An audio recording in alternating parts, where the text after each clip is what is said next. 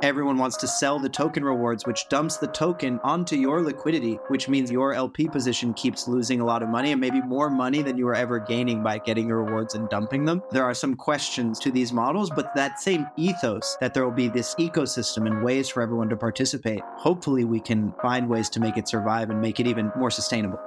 Scraping Bits is brought to you by the following sponsors. MEV Protocol. Maximize your ETH staking value with MEV ETH. Exclusively on mev.io, and Composable. Execute any intent on any chain, coming soon to mantis.app. That's mantis.app.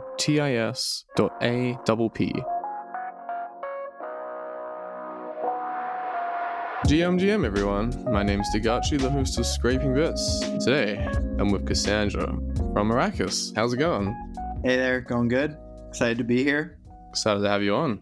And just for the people that aren't too familiar with you, who are you and what do you do? Yeah, so I'm kassandraETH. I'm the CTO of Arrakis Finance, which is this DeFi protocol built on top of decentralized exchanges, specifically Uniswap v3 right now, where we basically help everyone who's trying to provide liquidity to decentralized exchanges on chain in different ways. So those can be protocols, retail liquidity providers, different kinds of sophisticated actors, but trying to build something that people can use to provide liquidity in a more optimal way and sort of harness the tools of on-chain liquidity provision. I think that's really important for V3 and beyond because it's just becoming exponentially more complex versus V2. Like V2, you can just throw in liquidity and forget about it until next year, but V3 is on the ranges, that's the core thing, and then V4 has the hooks and whatnot. So tell us about that. How do you automate this kind of stuff? Yeah, great question. And I like your framing. I think it's always really interesting to remember. I think it's really important, actually, that Uni V2 came first, because that really was the one that created the dream of anybody can be a market maker, right? The liquidity in the market can be sourced from anywhere. And this design was actually very approachable, right? It really did allow anybody to participate. If we had realized that we needed to jump to V3 right away, maybe that dream never would have become as metabolized across the crypto ecosystem, right? And instead, it would have always only been specialized actors. But because that came first, it turns out like it was wildly inefficient, or at least we know it sort of needs to improve and thus complexify. And then maybe even it does make itself better for these more specialized actors. Because we got that dream at the beginning, I think that'll be really important for at least the next 5 years of how we try to build things like AMMs that make that dream, keep that dream at least alive in certain ways. So yeah, with V, our product was really built right after V2. When V3 launched, this seemed like a watershed moment. In fact, at the time, I thought like, okay, this is it. This was the watershed moment. Now, with V4 coming out, you realize that maybe this is even a bigger leap in terms of complexity changes to how the sort of market structure of AMMs. But anyway, V3 already felt like a massive change. And I could tell that they weren't doing it for no reason, because they were making it way more complicated. But the things that they were touting of way better capital efficiency and so on. And you could at least notice, right, that if you can have these ranges that for things like stable coins, UniV pools made no sense whatsoever, right? Because why would you have liquidity when one DAI equals 15,000 USDC, right? It just makes no sense. Well, until it depegs, like it's done a couple times. True, of course, right? These things aren't actually fully stable all the time, but still, right? Like that opened up the opportunity for, I don't know, I guess a curve, right? Came in and filled that niche, because Uniswap pools didn't work for everything. They certainly didn't work for that. So V3 was like a really exciting, interesting development that I was pumped about. And I think the issue then, of course, is exactly it makes the liquidity provider's job changes fundamentally. Even just with this slight addition of not that many choices, but now you can pick a price range. And liquidity is not as democratized, right? Because we used to all take a share of all the volume, and everybody had to run the exact same liquidity provision strategy. The only choice you had was when to provide the liquidity and when to remove it. Now, just by adding one more choice that you can put a range on your liquidity, actually everything changed. And us as liquidity providers are now PvP against each other, where you want to be more concentrated than the other to pick up more of the fees and so on. And you have to make all these choices, and then you might have to adjust these choices, because you might pick a price range and pick a price range that makes a lot of sense for the prices today and would help you to capture a lot of fees in the market because it's highly concentrated. And then, of course, regimes change, prices move. And then you need to decide, do I want to rebalance my inventory and eat some losses to provide deep liquidity around this new price range at this new regime? Or should I have had a wider range to begin with?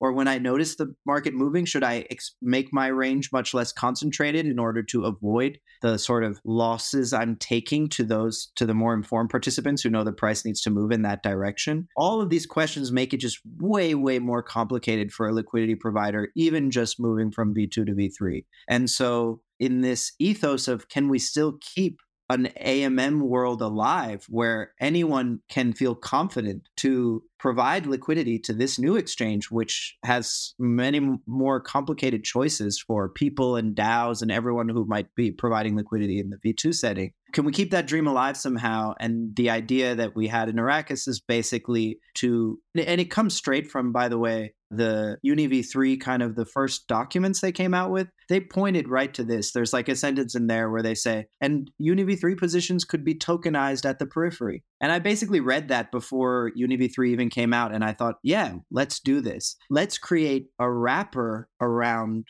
UniV3 where people can deposit liquidity into this wrapper and they'll get back a fungible token. And they can basically subscribe themselves to one specific liquidity strategy.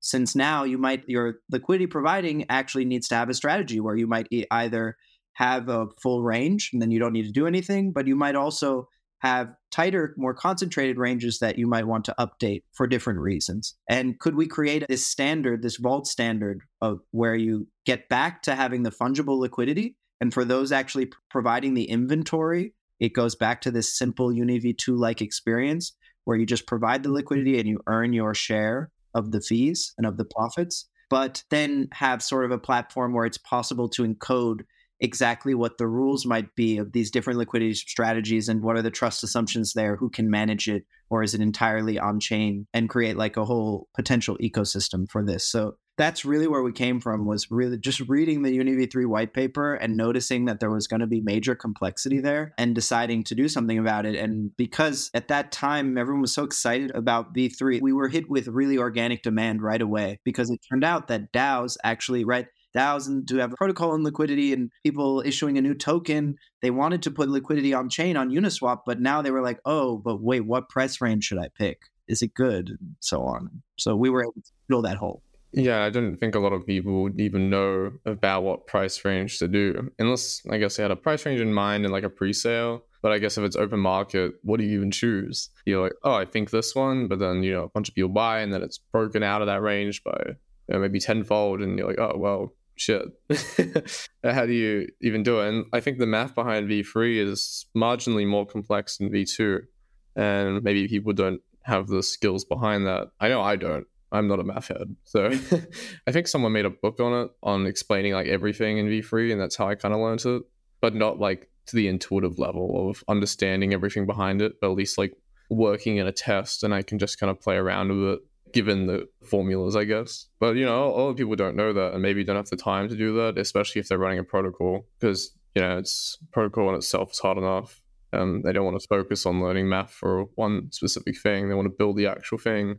And so I love the aspect of the PvP element that is introduced with V3, because it's ranges now. There's one variable that determines basically how much fees you get, rather than everyone chuck in the most amount of money you have. You can be less capitalized and actually do better than someone with a shit ton of money, as long as you know what you're doing. Well, to a degree, I think.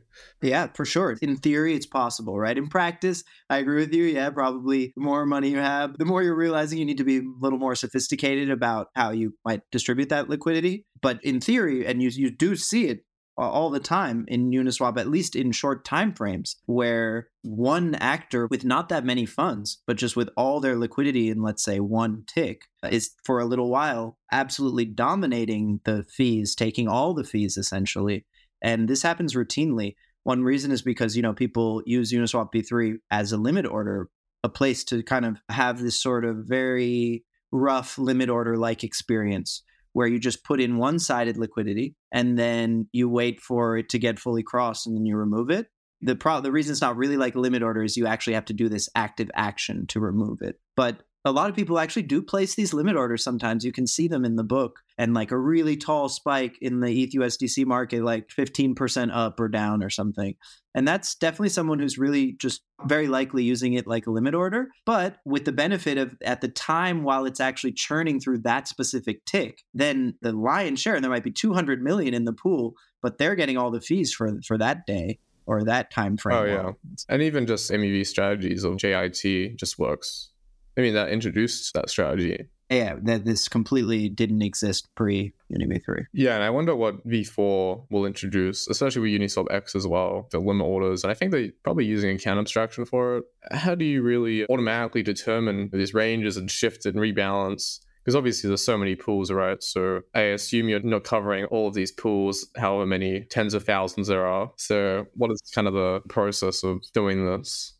Yeah, that's a great question. I think so. When we started, we were really optimistic, and UV3 didn't even exist yet, and nobody really understood these concepts that well yet. Nowadays, it's starting to look more and more like merging with the traditional financial world's ideas around liquidity and how order books work and so on. But at that time, because UniV2 was the model, everybody thought LPing was like its own universe, totally, as still kind of very sectioned off from traditional financial thinking in markets and so on. And so nobody had that much of a clue. And we at least were pretty naive at the very, very beginning, thinking, for instance, that just by keeping a very concentrated range and, just keeping updated to keep following the price and rebalancing to move there, that was like our first experiment on like a ETH DAI or something. And we thought that, maybe we're just going to like print money and it's going to be amazing.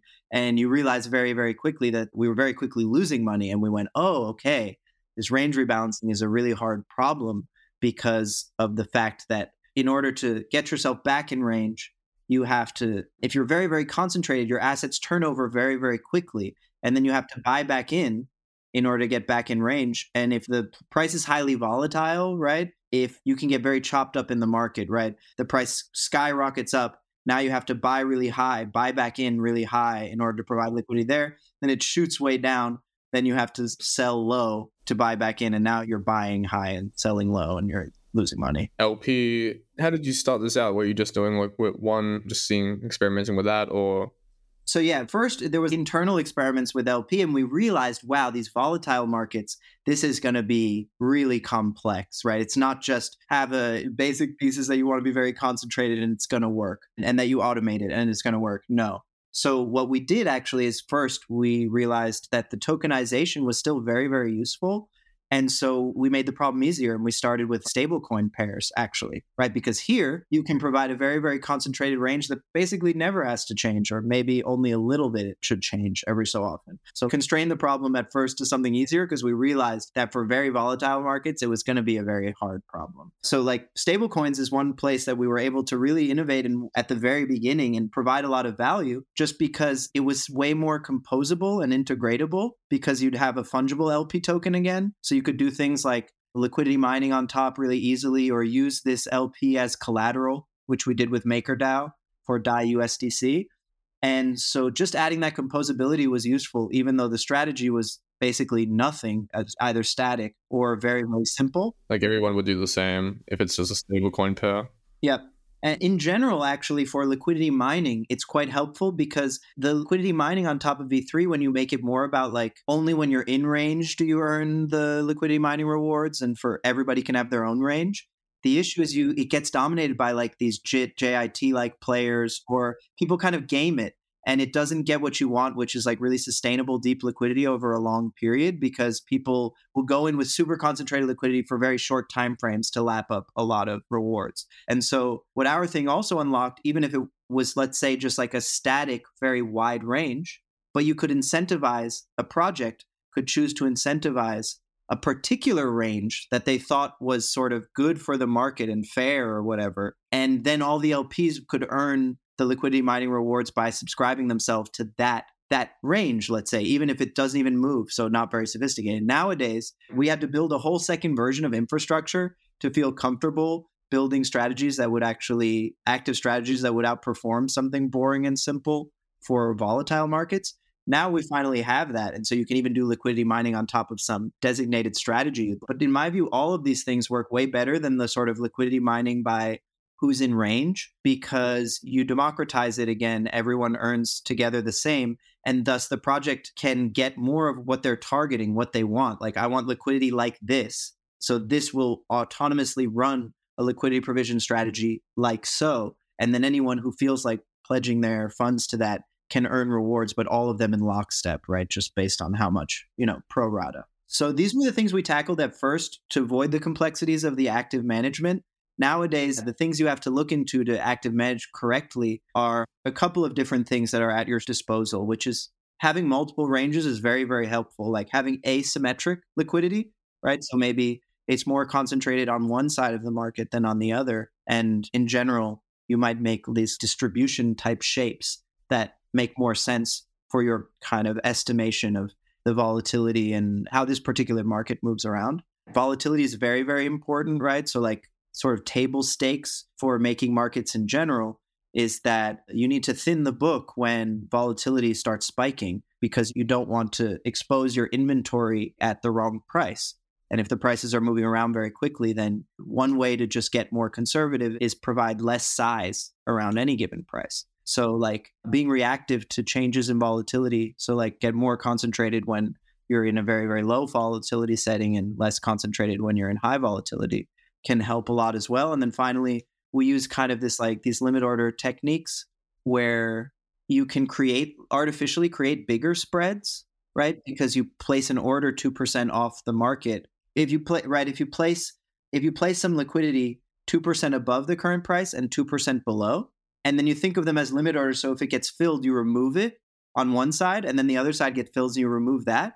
Then now you're making a spread, like a traditional order book kind of market maker, right? You're not, and that spread is whatever, 2 or 4% that you just made there, which doesn't have to do with the fee. Usually when you think of AMMs, we think of the spread as the fee, right? But now you can take a 2% spread on a 0.01% fee tier if you want by executing such a liquidity provision strategy. So these are like some of the domains that we look into today while we're trying to make strategies that are actually competitive on volatile markets. When I think about these ranges and, you have a concentrated liquidity for what you think is the average of the day or the week, but the inherent risk of MEV bots, sandwiching, like let's say Jared or something. If Jared had his own JIT strategy combined, he's basically targeting every single, normal swap. And, within that swap, you could just do JIT before the entire kill chain, quote unquote. Like, top bread, the meat, and then the bottom of the bread for the sandwich. But you can encase that within a JIT, and then if you have enough capital, all these people that are providing liquidity, they're kind of there. They don't get any fees if they have enough money to just JIT it, For sure, right? The providers, it's a really big problem if JIT were to become gigantic. It's quite interesting that it didn't become that huge yet. There's not that much JIT inside the Uniswap different markets. Surprisingly little, right, for how much it's talked about actually. Though maybe it will keep growing.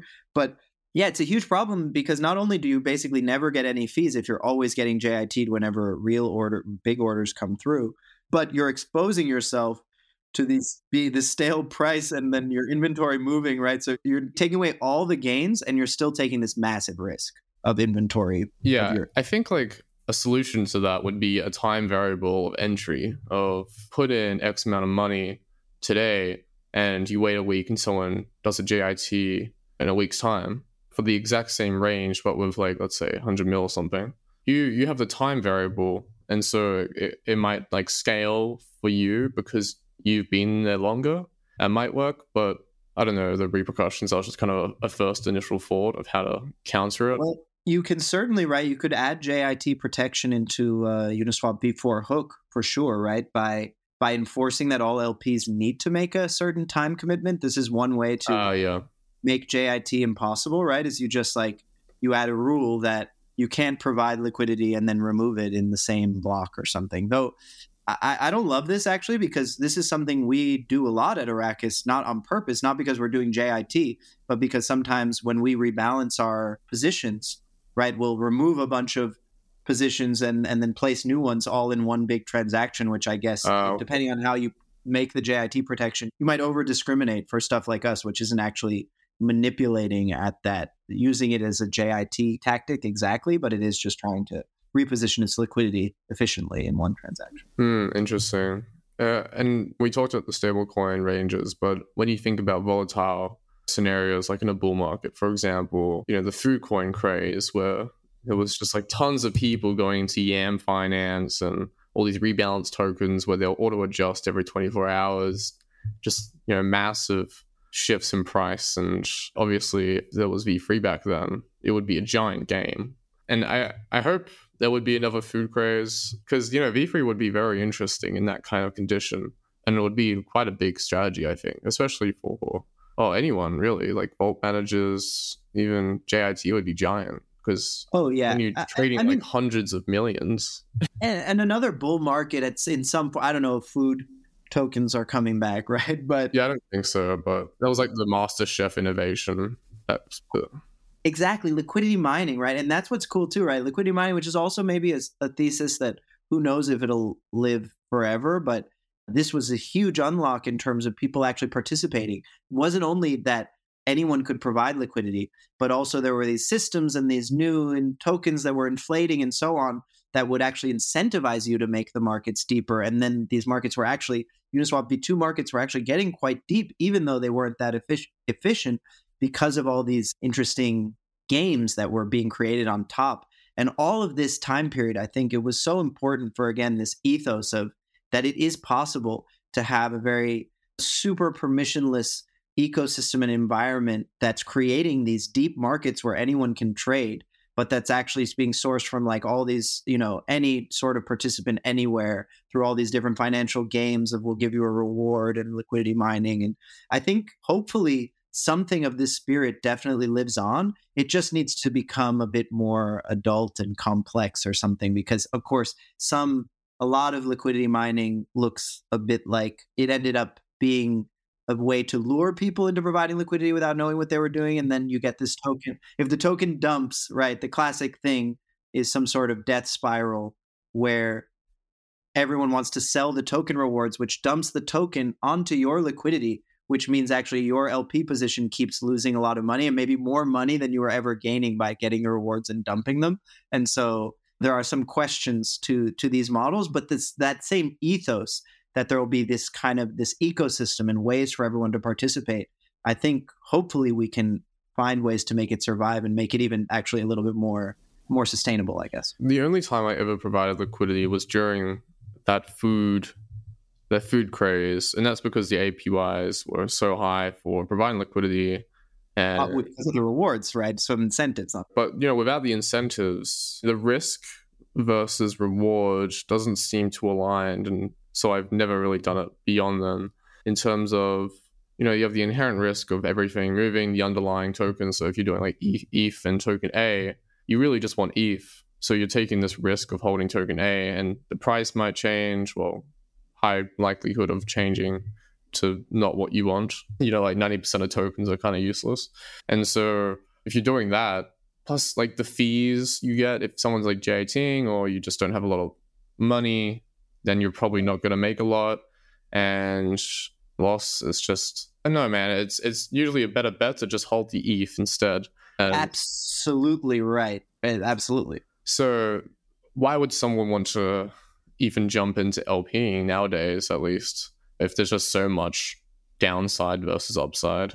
I mean, it's a great question, right? And then we add into this, and I think this is what we analyze and talk about all the time, is like, will there even really legitimately be a space for this? Or was this ethos only naivete, right? And it really doesn't make sense, because the risk reward for making markets in general is really difficult, right? That's why it's these highly specialized actors who end up doing it in the traditional financial world, is because there's a lot of risks and they're difficult to understand and quantify and hedge and so on. And the rewards are kind of, they're good, but it's often, right, a little spread on top of everything. It's kind of collecting a small reward all the time, right? With massive risks. This is the domain of market making, and it's why who does it? These super sophisticated hedge in the traditional world, right? These super sophisticated hedge funds who know how to fully, perfectly hedge these positions so that they know they're not going to lose to a big move in the underlying, or at least not too bad. And they can just collect on the spreads that they're making, facilitating a lot of trading. But the idea that like you and I and anybody and someone who just started a project, right, who now also needs to become some liquidity manager can become this specialized actor is, potentially questionable, right? It's just really going to work because it's super confusing. And actually, even today, right, you have to add into this that just the structure of the AMM itself is making most liquidity providers lose money because of this. The toxic flow that you take on isn't compensated well enough by the fees. And when you look at, especially when we got to V3 and you could have many fee tiers and everybody wanted to get a lot of volume. So we've really been super aggressive in terms of the way that the fees have been driven down for LPs. You know, the biggest pool is 0.05 for ETH USDC. And I think Uniswap, my guess, if you look at like when it started, they were really thinking that ETH USDC and like classic major volatile pair would live on the 0.3% fee tier. And I think that's because LPs actually are getting undercompensated on the 0.05% fee tier. Here's a great example why. Uniswap is now charging 15 bips on the front end just to use it. I don't know if you saw this, right? Uniswap just released that now they're starting to, you can use Uniswap permissionlessly, but if you use the front end, then on certain tokens like ETH, you actually pay a 15 basis point fee directly to Uniswap Labs, not to the LPs. So they're willing to put a 15 basis point fee on there, but the LPs only take 5, and the LPs actually take on the underlying risk. This shows that LPs are probably being too greedy for volumes and not actually paying enough attention to the risks they're taking on, and or basically are being undercompensated, right? If people still want to trade ETH and they're willing to add 15 bips, no problem, just because it's convenient and they like the pink front end, then probably we should be charging at least 15 bit ourselves to be the ones who have the assets that they trade against, right? Yeah, I mean, it's definitely really questionable. I think mainly your view is actually the same as like real world market makers, like crypto market makers like Wintermute, right? They don't provide liquidity to decentralized exchanges yet because they don't see it as something they don't see it as the risk reward profile being good for them yet. Maybe that'll change now as the AM get more sophisticated. But basically, the biggest problem is not only are all these complexities we talked about, but there's also these slow block times, right? And prices move in the real world, but then they don't move on the block. And that means you open yourself to top of block, like on a liquid market like ETH USDC, there's just top of block arbitrage that just leaks every block to the arbitrageurs. And this is what we call loss versus rebalancing, right? And this is just a running cost for providing liquidity on decentralized exchanges, on an AMM, right? That you wouldn't even have, like, it's already super complex and sort of scary to provide liquidity to any market, to be a market maker. But now if you want to be an on-chain market maker, you also have to add this super severe running cost that you just can't get around right now until we make the AMMs better. So in general, like, your view is the right view, which is like, should you be providing liquidity? Oftentimes, probably not. And why does Arrakis still sort of thrive and exist? Well, because getting liquidity on chain is so valuable for other reasons, right? For composability, for like if you want to be a collateral token and you need to do liquidations, right? All these different things for these permissionless projects and ecosystems where they want anyone to be able to go in and out of their token. There's so much value that people are willing to spend and lose money in order to have like deep on-chain liquidity. And for now, until things get better, I feel like this is really all Arrakis can do is make it as good as possible, but it's still pretty not good. Yeah, I think majority of probably liquidity is naive, or maybe a large player knows what they're doing, has a kind of plan, but still, I don't know. Like for the small player, it just makes 0 sense to do. Exactly.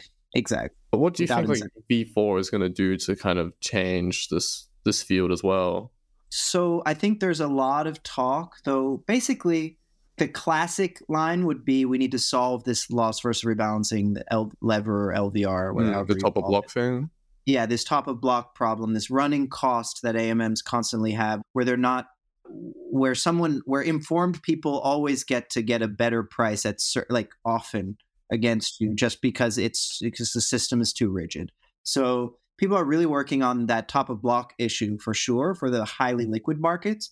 It's not as important for other long tail markets though, right? If they don't have off-chain prices and so on, right? If it's the main liquidity source is Uniswap, that changes things already there. And if you're on a higher fee tier, right, this also makes that less of the most important thing. So I've heard the classic answer is we need to build hooks and so on that will solve these structural problem, like mainly LVR is what people talk about. But really, I'd say more than that, to make it more general, you need to add functionality into the DEX that helps the LPs make more money, right? The profitability for the LPs in general. That's the big problem. Like you say, nobody knows why, but like even Dan Robinson from Uniswap has been heard on podcasts and so on to say like, it's this big question that nobody really knows, which is like, who is providing all that ETH USDC liquidity that everybody is on Twitter all the time being like, it's losing so much money. Why is it there? Right. And it's still there. Even Uniswap doesn't even know why. So it's a big, interesting question. Maybe it's just some big player that doesn't know what to do with their money and that's the only option. But, an alternative to that would be just hold ETH. But at that point, Ethereum wouldn't even like thrive because everything is built on these tokens that people trade. So it's like you kind of need liquidity for everything to work. So maybe some giant player is like, okay, we have a ton of this token. We need the ecosystem to survive. And the only way it survives is us providing liquidity. And maybe if you're in it long enough, maybe all these downsides aren't really a downside. It kind of equals out. But yep, I haven't done the math on that. General, this is really definitely one of the main segments, right? Because think about if you're a token issuer, you created a project, you want your market you're willing to pay a cost for this market to be more liquid and people to be able to like trade it on chain without the price moving like insanely all the time or just not even know how to trade it on chain.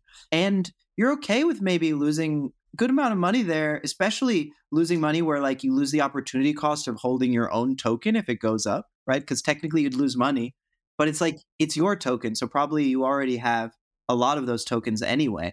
So this kind of limits already some of the price moving kind of risks you have as an LP because you lose out on some upside if you sell a lot as the price goes up, but you have this other position, right? Just spot holding a bunch of the tokens that should make it so you were willing to lose something to opportunity cost there to make the market liquid, and you didn't lose everything because you already have a ton. And it might even be the same. You can imagine the same for ETH. Some giant player in the Ethereum world goes, well, like Ethereum needs to succeed. I have a gigantic ETH bag, but Ethereum succeeds if like Uniswap is constantly used and super liquid and so on. And so I'll collect a bunch of fees, take on some risk. Maybe I'll even lose money, but in general, it'll be worth it for me because if all of this makes the whole Ethereum ecosystem worth way more, I have this other position, the rest of my ETH bag that goes up to 10 or whatever, and it was all still worth it.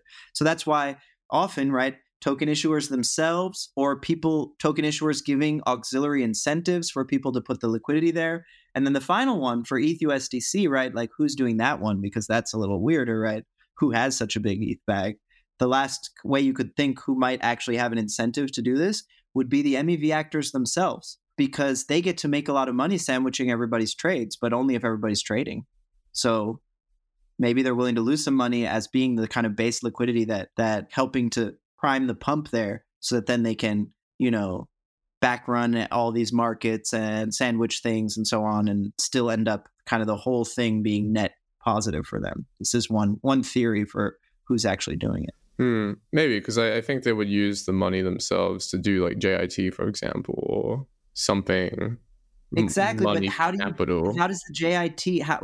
If there's not this like long-term big well of money in there, is anyone going to be trading on Uniswap? I mean, it can't just be like one giant player. I think it would be maybe like an institution that would just buy a fuckload and be like, okay, what do we do with this? My view is actually that it's actually people, like there's enough people in crypto that's not this smart. there's enough people in crypto who just want to participate so badly, and even maybe they're have a lot, they have a ton of ETH and USDC and stuff, but they're still kind of naive and just like, Uniswap's amazing. I want to participate. I want to play market maker. And they're just not that sensitive to losing a bunch of money. Mm-hmm. Yeah, it's interesting. I think the V4 hooks will be interesting as well, with people doing their own thing and then the masses kind of deciding which one to choose. It'll be quite interesting. We also did some stuff on stealth addresses as well, and that was kind of a nerd snipe, I feel like. So how did you get into that, and why did you do it?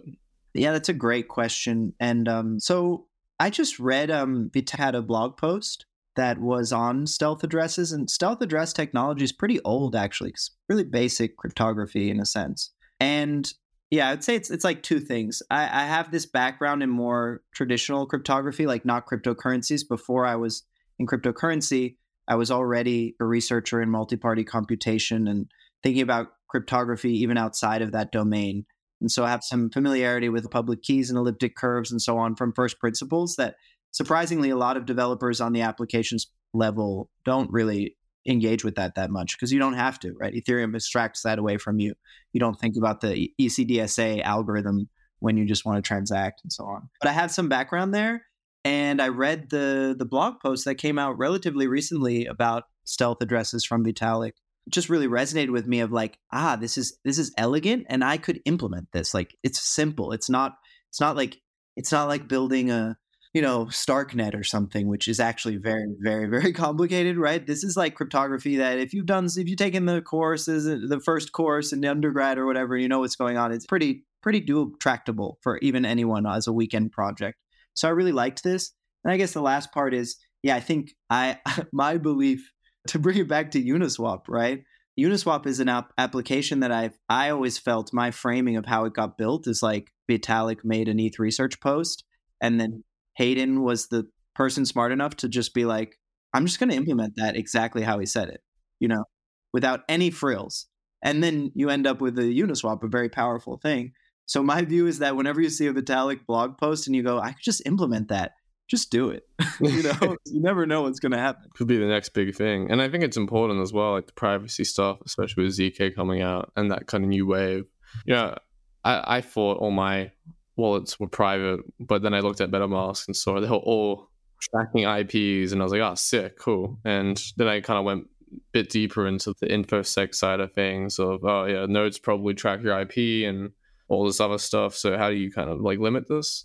And then it just becomes like a classic Web2 cybersec problem. But I think stealth addresses are cooler, especially for DAOs. The people that want to be anonymous and do the anonymous work and get paid from a DAO, you can just get paid the wallet that actually holds the tokens, but they can see it. And I think that is quite cool, as long as you don't leak it or, leak your IP in anything.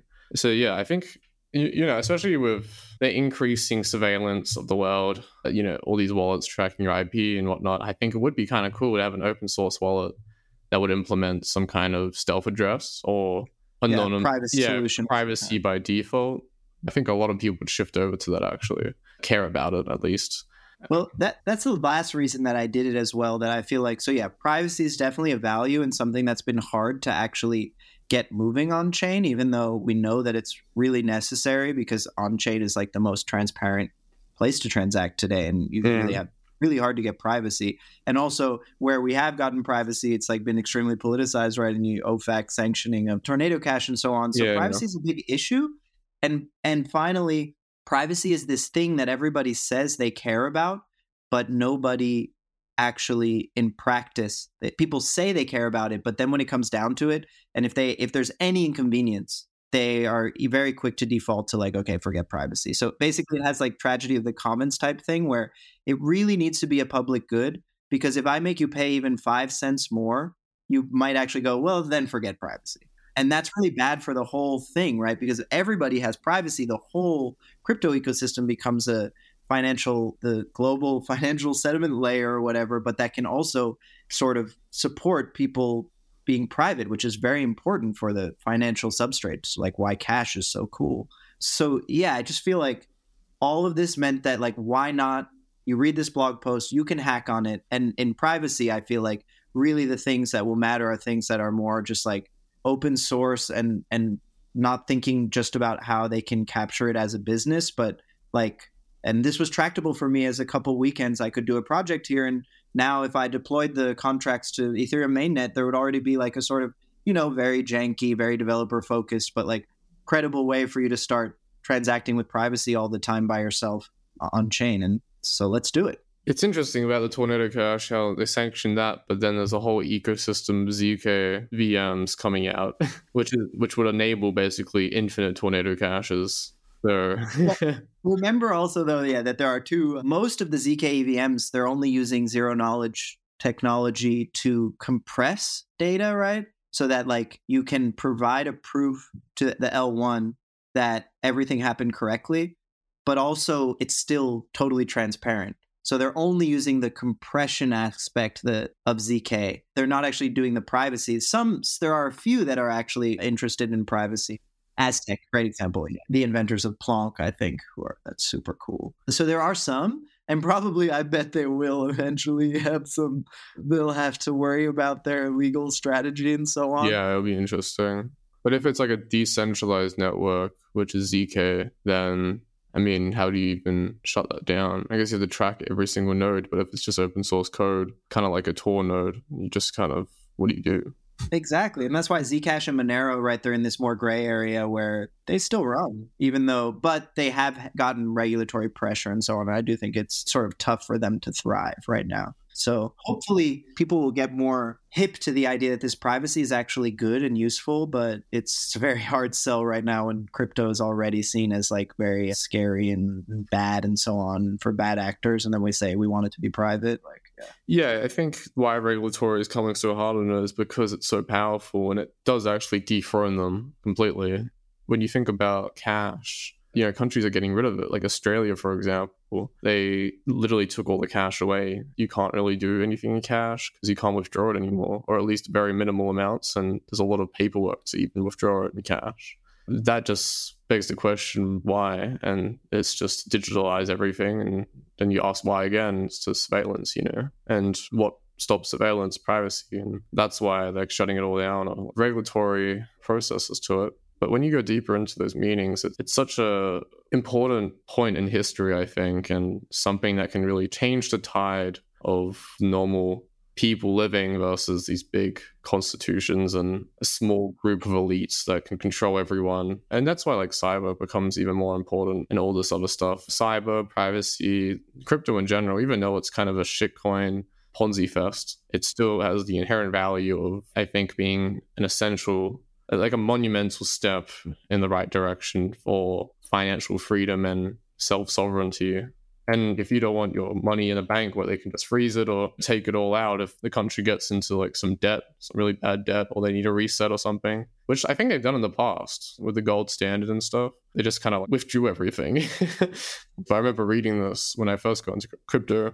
Crypto is the only thing where you can't just get rugged from the person holding everything. If a bank goes under, I mean, GG for your money, But in crypto, the only thing really stopping is the cryptography behind it and I guess the amount of nodes and whatnot.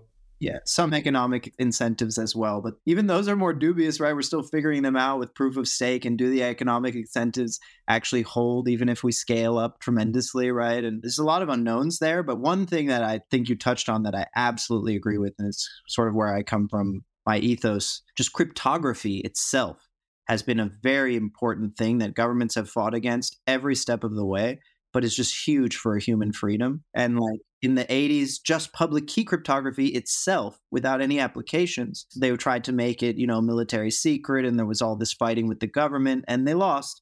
And then we got an internet with HTTPS where we could actually put our credit cards in there, and the world changed like crazy, right? And now you utilize that same exact public key cryptography, asymmetric cryptography, and you get Bitcoin and Tor and things like this, which are even more intensely undermining this state power with things that are just better and less corruptible, right? And of course, they always, every time, they create also a fear of like uncertainty around this really scary future that seems anonymous, and like, how is it going to be okay? And how do I know that I'm safe and so on? Because we're so attached to the only way to have security and safety is by sort of like centralized participants creating a curated environment. But again, cryptography just unlocks a new direction, which is so incredible and fascinating. And I'm just, really committed to. And when you look at history as well, like World War II with the Germans, they were using the Enigma, right? And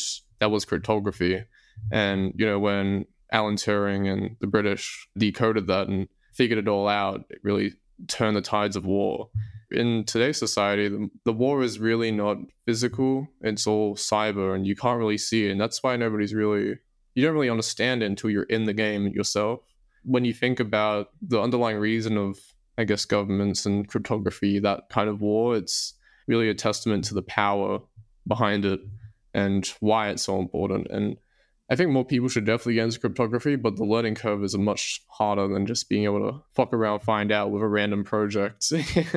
Oh, for sure. For sure. And that's again why, we have to abstract these things and make them have a nice UX. And so when I think about this stealth addresses stuff, like what would I love to see? It's totally some kind of browser-based. I would be so cool to see a browser-based wallet where you have public address and your ENS name, kassandra.eth.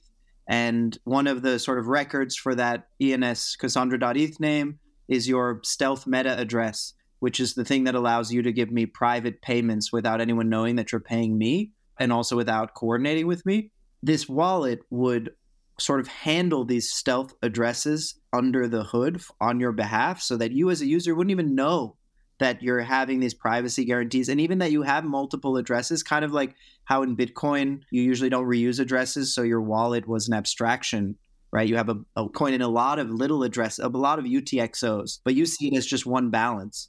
You could have the same thing here in I can think of it as, this is just me opening my kassandra.eth wallet, but inside it are actually all these received payments sitting in all these untouched addresses that give me this privacy, even though I can see it perfectly well. And whenever I send to you, I just want to send to dagachi.eth, but I actually send to one of these fresh addresses that I generate from looking up your stealth meta address on a public registry or from your ENS name or whatever. And this can just completely be built, even with this really simple proof of concept I had there. You already have all the tools to build this. Is just now doing sort of the front end and thinking about all of these little details that you could get right for people about the UX. Like, okay, well, so then how about when you want to sort of conglomerate all the assets or use DeFi? One big problem with stealth addresses by themselves is that then imagine now I want to take all my money and I want to provide ETH to Aave.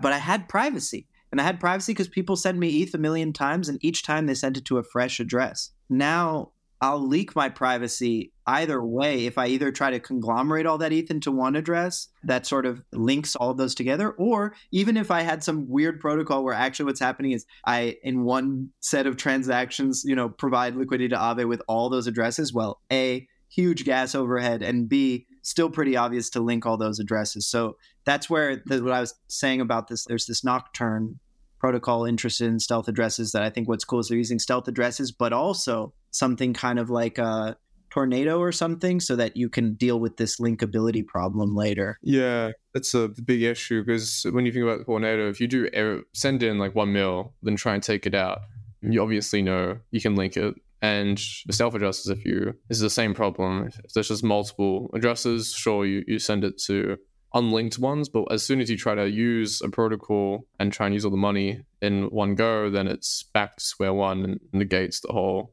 Or even smaller problems, and you can see this in Vitalik's blog posts and stuff, which is just like, what if I sent you some tokens? One really cool thing about stealth addresses is, unlike Tornado, it doesn't just have to be one class of assets or anything. It immediately works for all tokens, all NFTs, whatever I want to send to your address, because I can just sort of send something to this random fresh address, and it could be anything that works on Ethereum. However, let's say I sent you an NFT stealthily, right? I sent you some stealth milady and you don't want anyone to know you got the milady. Secret milady, undercover. And this is all great, but now you want to go do something or move that milady to somewhere else or sell it or something. That address has no ETH in it. Are you going to add ETH, and from what address? Because you don't want it to be a linked one or you lose all the privacy. And so these little edge cases are what this kind of like wallet that I'm envisioning would be able to sort of manage for you under the hood somehow amazingly, where maybe it's tornadoing ETH all the time and then depositing ETH a little bit in each of these and then sometimes conglomerating things, or all these sort of really hard problems you'd have to solve, but that eventually the idea would be to give you a seamless experience so it's just as simple as your existing wallets today. You feel like it's just one wallet, but actually we've made a huge advancement in everybody transacting with much more privacy. And the cool thing is, once you and I and the more people that do it, like the privacy kind of has this like non-linear thing. Yeah. Yeah, I think the only bad thing about privacy is that in the future, I think there'll be huge KYCs on every single exchange. And so you will be limited to the crypto ecosystem. And then it comes like, okay, if you want to use the IRL, how will people even accept it? And so then it becomes worthless if you can't use it IRL. And only within this crypto game of itself, you kind of get it out in any way. And it's like, oh, well, what's the point in it? For sure. I feel like the only thing I would say back to that, right, is, of course, it's extremely lofty, but like the dream would be that you have protocols like this, all like, yeah, super open source, really easy for everyone to use. So everyone's opting in all the time. And then also ETH for payments is a real thing. And so then I can just pay you an ETH to your stealth address, and to get my IRL goods and so on, which of course, again, right, nobody buys this. This is pie in the sky thinking, but like this would be a really, really cool future again for the sort of future of transacting and freedom to transact and so on. Yeah, definitely. Privacy is something that I hope will get a lot better, especially in a day and age of internet and AI coming on. You imagine like AI agents just kind of roaming the internet in the future as well. It'll just keep on getting worse and worse to the point of privacy is hard to have. I think there was a book on this, something similar. It was like 2057, something like that. They kind of talk about the future and surveillance and whatnot. It's pretty scary. And it could be pretty realistic as well. But until that day, we'll just keep playing Ponzi-nomics and crypto. Yeah, I think surveillance is a really cool issue. I also think, right, surveillance will just keep getting better too. Right. So even though cryptography has been massively accelerating and helping us, like also surveillance just always keeps finding ways to keep surveying you. And in a world of AI agents everywhere and cameras and so on, like maybe even if we have all this amazing cryptographic tech and stuff, there are still new ways where they try to surveil and pinpoint you. So I don't think it's going to be easy to kind of slay the surveillance state in any way, but at least there's some optimism with crypto. Slowly chip at it until you hit a breaking point where they can't do anything about it. Crypto is getting there. It's a good step. I don't think we've ever seen something like this before. It was great chatting with you and a very thought-provoking conversation. And it'll be interesting to see how the future plays out and we look back at this and be like, oh, sick, we were right or completely wrong. Yeah, I love watching it play out in crypto because it's so messy. But over the really long term, there will definitely be some effects where we can say, whoa, that really happened. But it's like, it's real time scale. The funniest thing about crypto is all these short term thinking people all the time in this Ponzi-nomics, like you say. The real time scale of crypto is tens, 50s, hundreds of years. That's how even the person who designed Bitcoin, whoever they are, thought about at least a 140-year schedule in advance. So we'll see what happens. And I love that it's going to take that long to see. Like in 10, 20, 30 years, I think is when we'll even just validate, was ETH or Bitcoin the right road? Do applications matter or not? I have no idea. So anyway, I'm pumped to just see the future out in front of me. So yeah, thank you so much for jumping on, Cassandra, and I'm sure we'll speak again soon. Yeah, it was awesome meeting you. Thanks for having me. And yeah, see you around. Likewise. Take care.